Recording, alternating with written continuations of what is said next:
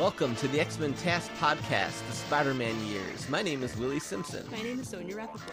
And today, Sonia, we're on the 4th episode of Spider-Man, the animated series, Dr. Octopus, Armed and Dangerous. Mm-hmm. This is the introduction of one of the most classic Spider-Man villains there is. Maybe watching this episode made me really appreciate how wonderful most of the Spider-Man villains are. His rogues gallery. Mm-hmm. I think it's fair to say that Rivals are even arguably tops Batman's rogues gallery of villains. Mm. You know, in Spider-Man you've got Dr. Octopus, who's great. You have the Vulture, Kingpin, Venom, Carnage. There's even like more classic ones I'm like forgetting. Hobgoblin. Right, yeah. Green Goblin. Rhino, Sandman. Like all these like great, like wonderfully colorful characters. They're all kind of demented and like have their own interesting, unique personalities. Right. Dr. Octopus is like, I guess, clearly among the most classic and best. The Lizard, another one. Yeah. A lot of them have green coloring, which as I'm like thinking back on them, like, yeah. So like watching this episode, it was just kind of like. It just reminded me how much I like seeing Spider-Man's classic villains and him tangling with them. Mm-hmm. You know, they all present sort of like a different physical challenge for him in a lot of ways. You know, Spider-Man's athleticism is always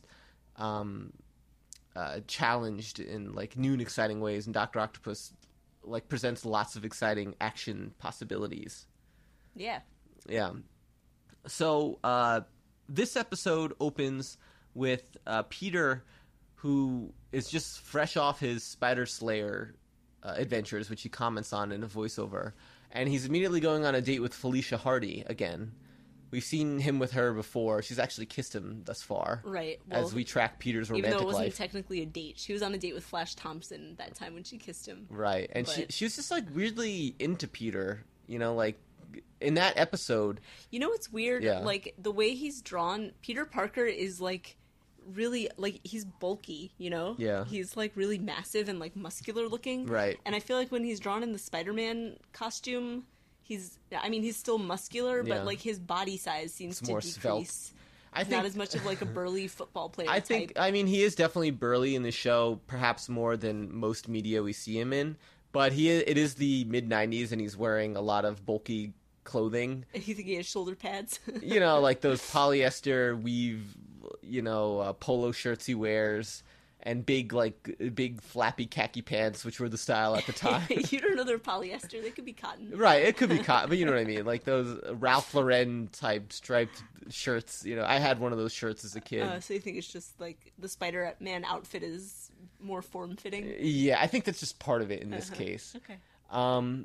But yeah, it's funny because in the last episode it ended with him meeting Mary Jane. Right, and they were like real excited to go out on a date together. Right, so he's no mention of Mary Jane in this episode. I brought up previously that some of the episodes were aired out of order, at least with season 1. I don't know if this is a victim to that. I mean, they do reference the Spider Slayers right off the top, but it is a voiceover, so maybe they had to clean it up, narratively speaking. Or it could just be adding to the drama of Peter Parker's love life. Right. His multiple love interests. Yeah. I like that they touch on the theme that she's very rich and Peter comes from more modest means. Mm-hmm. And it's just... I just feel like that's part of a lot of people's experiences with when they're first starting to date as adolescents or teenagers or young adults, mm-hmm. where you meet lots of different people from different, you know, backgrounds, cultures, socioeconomic levels and things, and it's all just part of the young 20s, like my whole world is changing excitement factor thing. And it's just kind of like it's one of the unique charms of Spider-Man the character in general, is because he's often in that zone of being just like a young person, either as a teenager or as a guy in his young 20s, and whoever the writers are usually do a really solid job of just making you relive that time, you know. Maybe at least I can like relate to it in my own life of just connecting to just that feeling and that energy and excitement of being young and like exploring the world and relationships and things. Mm-hmm. So that's like another thing of like why I just really love Spider-Man, why I think like it works forever. It makes you like I'm now 34 years old. It makes me feel young watching a show like this. But when you were a kid, it made you look forward to being autonomous as a young adult. Right, yeah. You're like, oh, like lots of different stuff happens to you when you get older and you have power to make choices. And unlike other, when you're a little kid, other like characters that are teenagers or young adults that you look up to, Spider-Man's, there's like an element of realism to him with his circumstances because he doesn't have much money. You know, he's constantly falling on his face in a lot of the ways, you know, in life. He's unlucky a lot of the times. He's relatable. Right. Whereas, like, Zach Morris is a rich asshole or something. You know what I mean? Trash. Well, yeah, right. The famous YouTube series, Zach Morris is trash. But, you know what I mean? Like, there's a lot of other characters like Zach Morris who... Or just, like, inexplicably flush with money. Right. Like Ferris Bueller, you know, which I love that movie, but it's, like, another example of... Right. It's like, unrealistic. Right, yeah. You know, they've got it, like, characters like that have it made in the sun, and you're just watching them, like, succeed at life. Whereas Peter, he doesn't always succeed, and it's exciting that he's also Spider-Man, too. Right, and you like that he's kind of scrappy, and he has to kind of figure things out. Right. It's a genius character, really, like, top to bottom. So, as Peter's about to go on this new date with Felicia, and is it a date, or is he, like, tutoring her or something?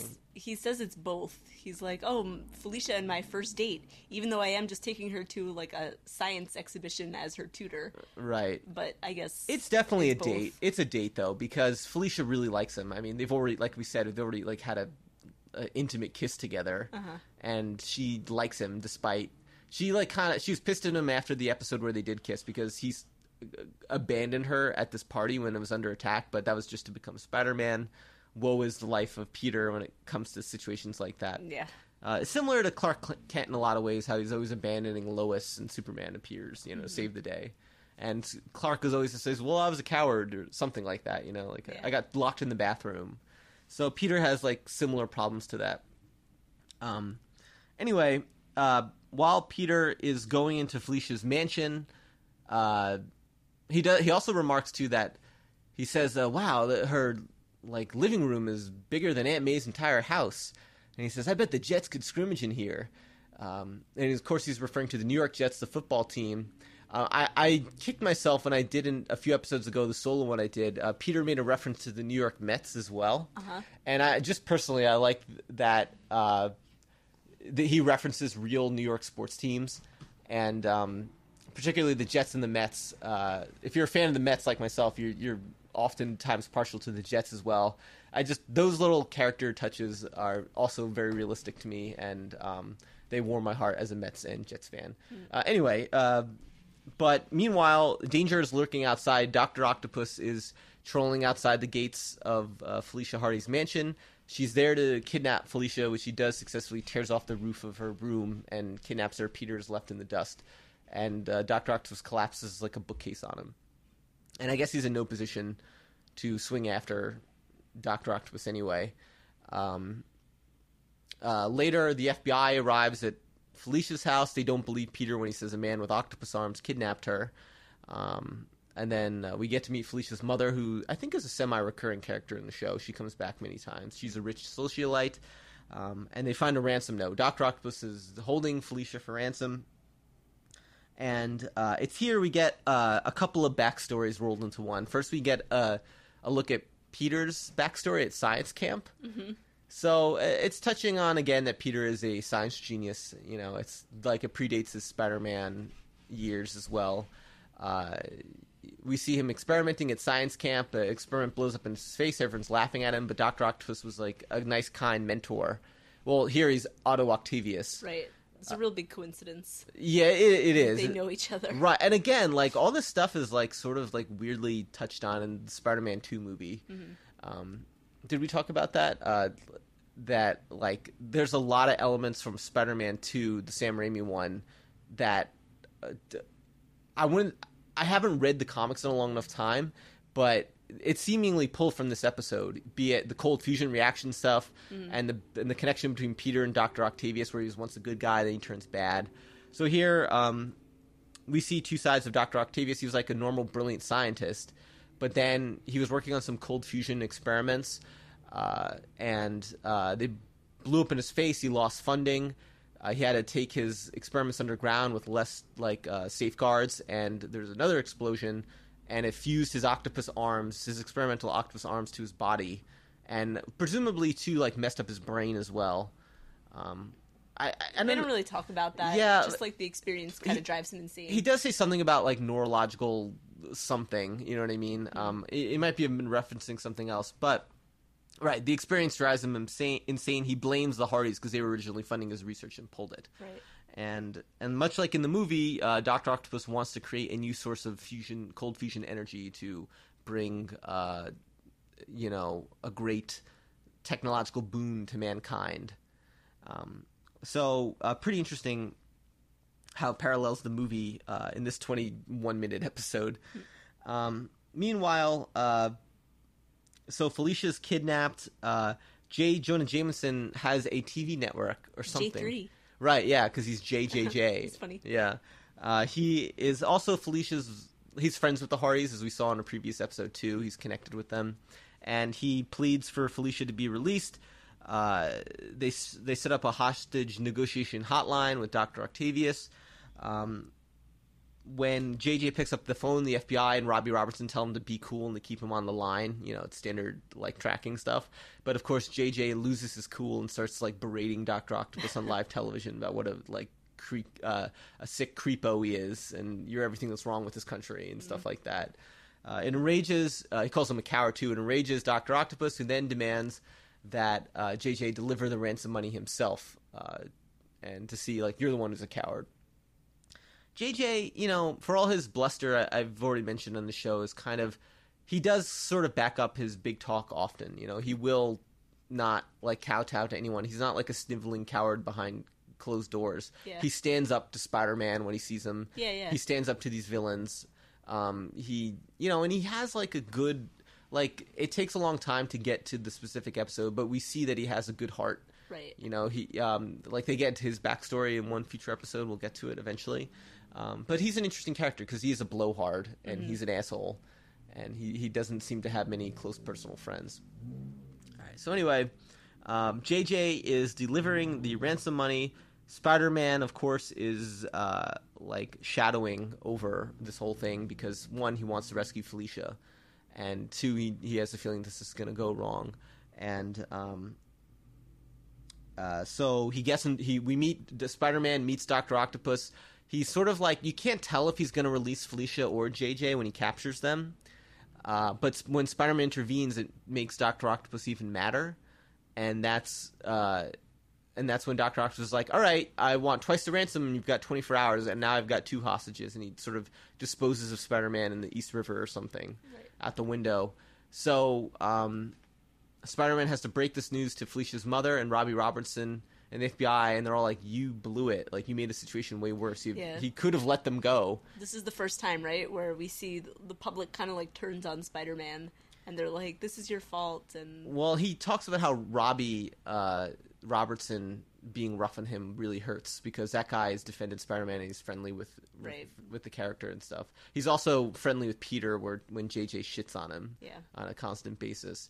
So it's in a way, it's Spider-Man is still learning to be a hero because in this case he rushed in and he wasn't patient. Right, and he himself has doubts. He's like, oh, maybe I shouldn't have done that because I put them in more danger.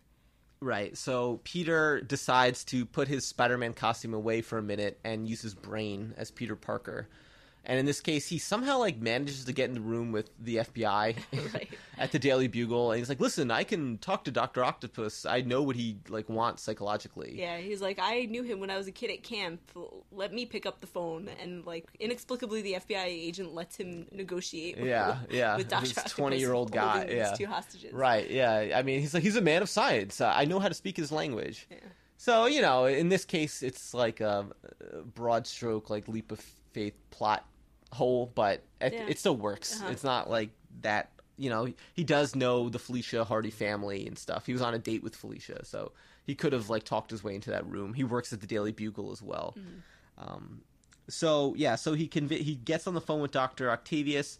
Dr. Octavius quizzes him on his credentials and stuff, and Peter he says, "What do you think of my article on neurological neogenesis or something. And Peter's like, you didn't write that.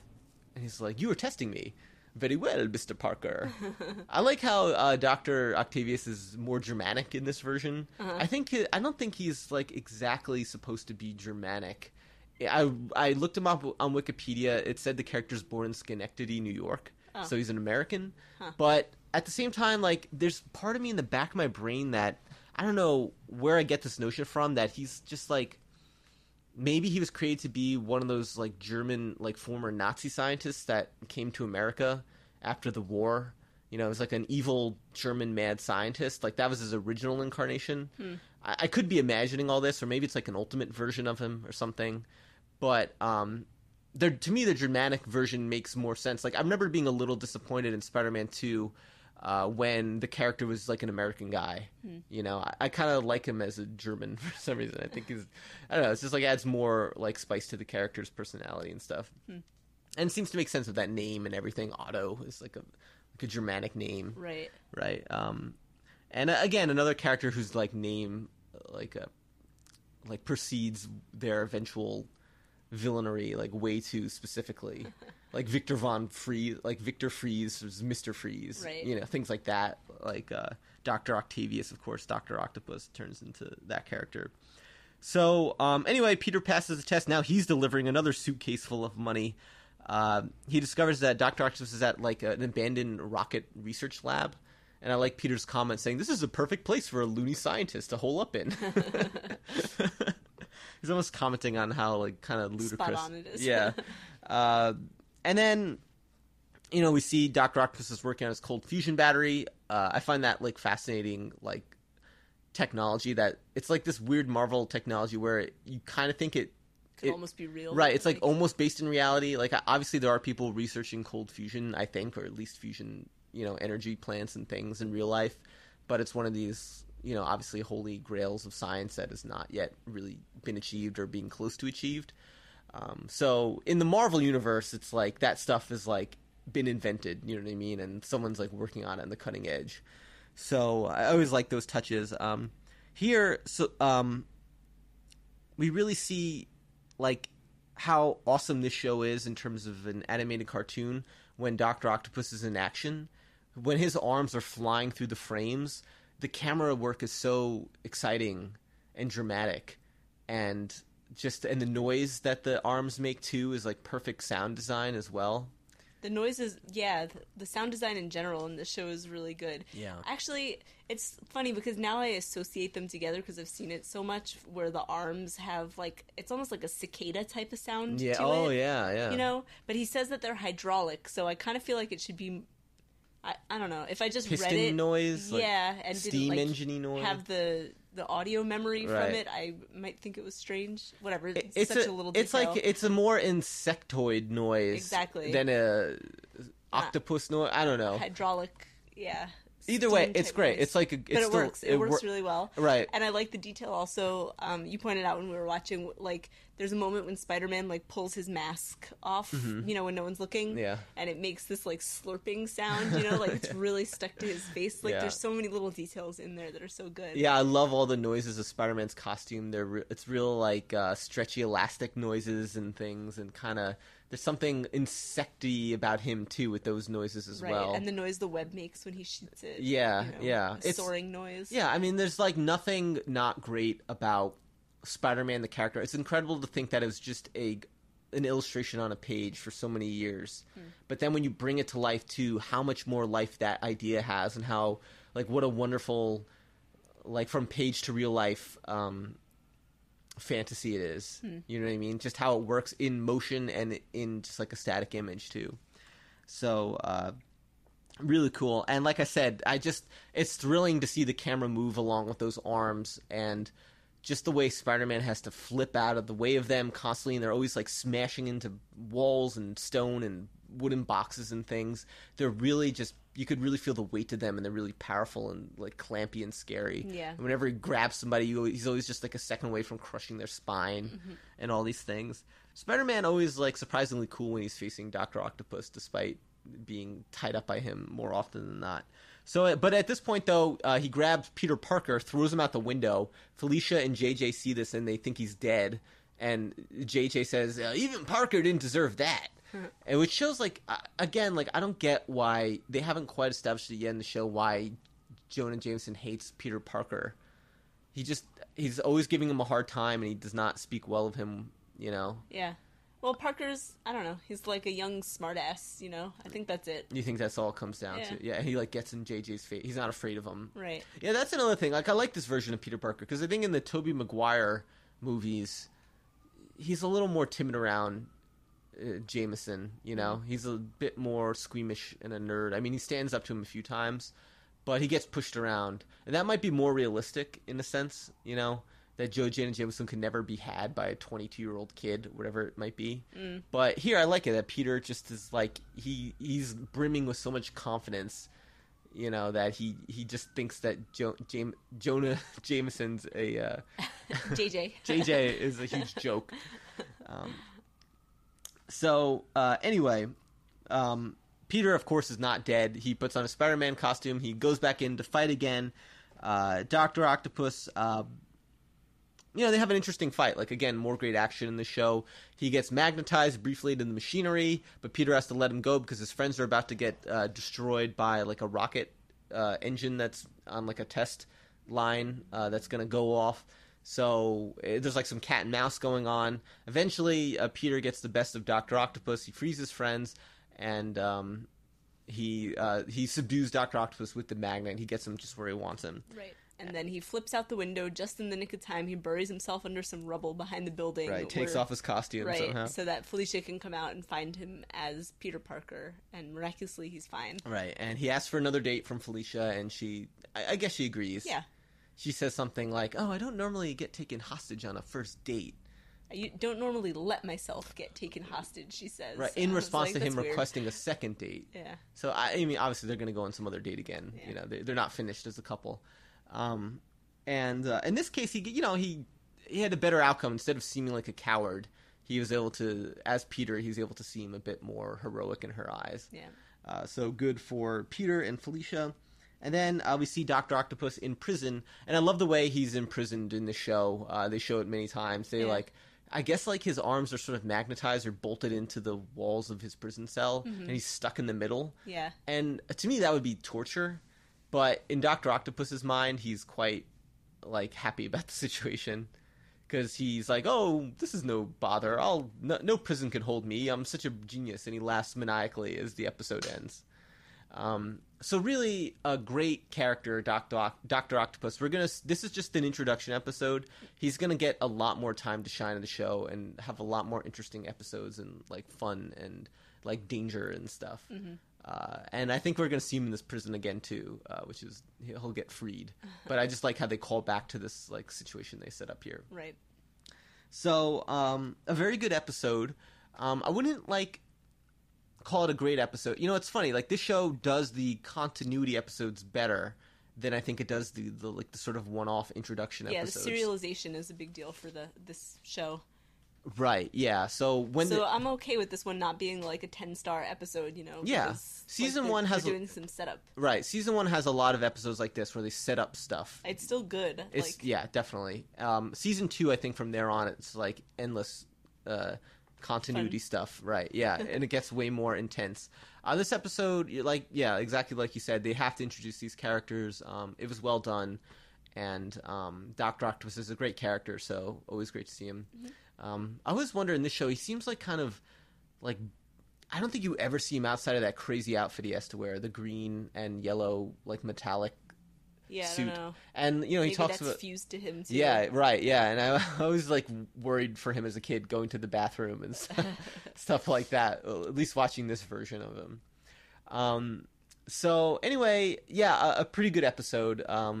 Again, if you're like binging them, not watching them one at a time like we are, this is an episode flies by, like, great little snack, and you would just keep watching like the next 5 episodes. You know, you would let the momentum build. By itself, it is what it is. Anyway, that's all I have for this episode. Sonia, any last thoughts on Spider-Man, Dr. Octopus, Felicia Hardy, J. Jonah Jameson? No, we'll see where it goes. We'll see where it goes. Okay, so before we go, I'd like to say follow me on Twitter at Willie Simpson. Join the X-Men TAS podcast Facebook group where you can interact with us and let us know what you think on this episode or any of the other episodes or the X-Men series in general. And rate and review the podcast 5 stars. Before we go again, will this episode have come out after the new year? I think we're recording it before the new year. It'll be New Year's Eve, I think, when it comes out. On the Monday. That's New Year's Eve? Yeah. Okay, so Happy New Year, everybody. Happy New Year. Happy 2019. 2018 coming to a merciful finish. Let's hope that the 19th year of the new millennium is a lot better than the last one. Cheers. Good night, everybody.